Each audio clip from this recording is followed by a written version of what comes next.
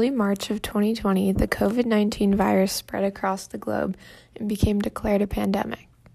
There were over 31 million cases in the U.S. alone. The Newton Public Schools were among many that closed down due to the rising cases. Pre-K through 12 schools were not the only schools that closed down.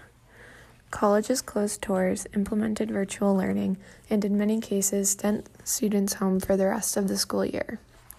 Without getting to explore campuses and visit professors, it has been much harder for high schoolers to navigate the college process.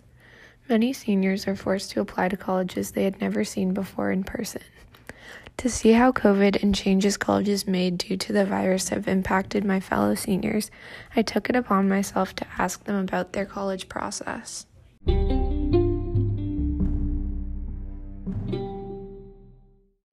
How many schools did you apply to? I applied to 7 schools. Which ones? Westfield, UMass, Fordham University, Rutgers University, Temple University, Pittsburgh University, and University of Washington, Seattle. Okay, so I applied to 26 schools, which was probably a little bit unnecessary, but I did it anyways.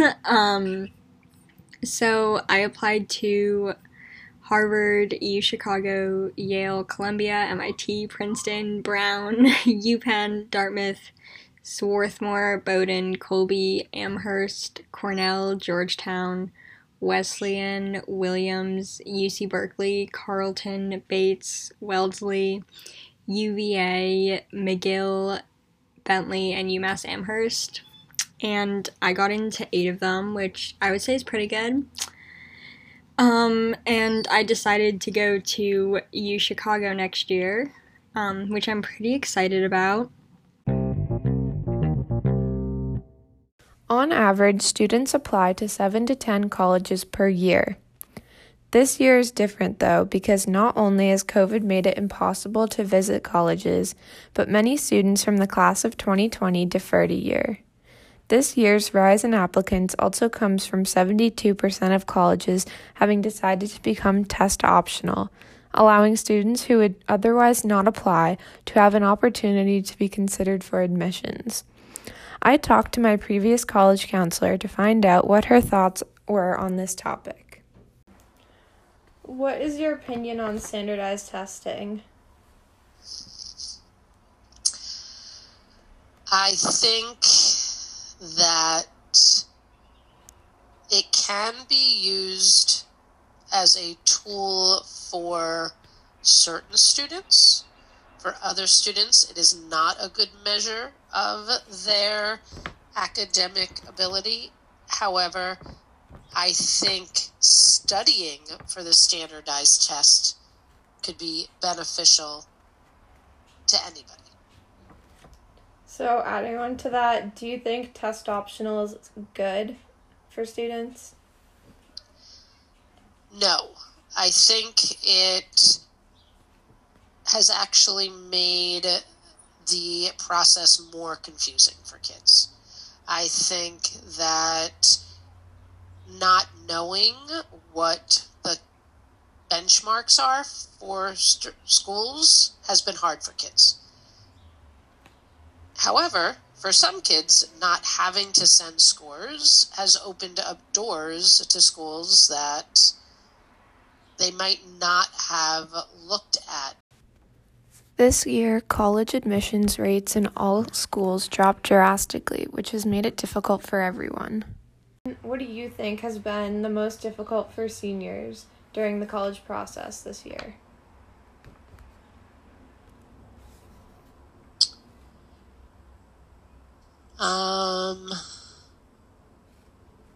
The amount of time they needed to spend on the what if.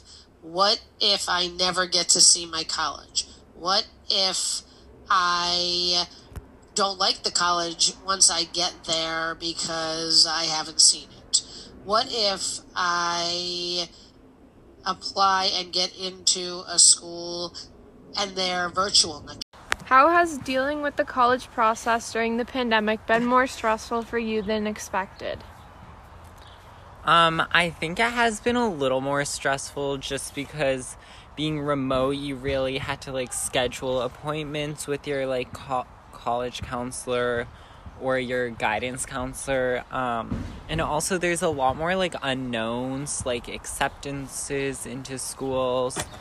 And personally, I didn't deal with this, but like financial needs, like a lot has happened. So I think that's stressful.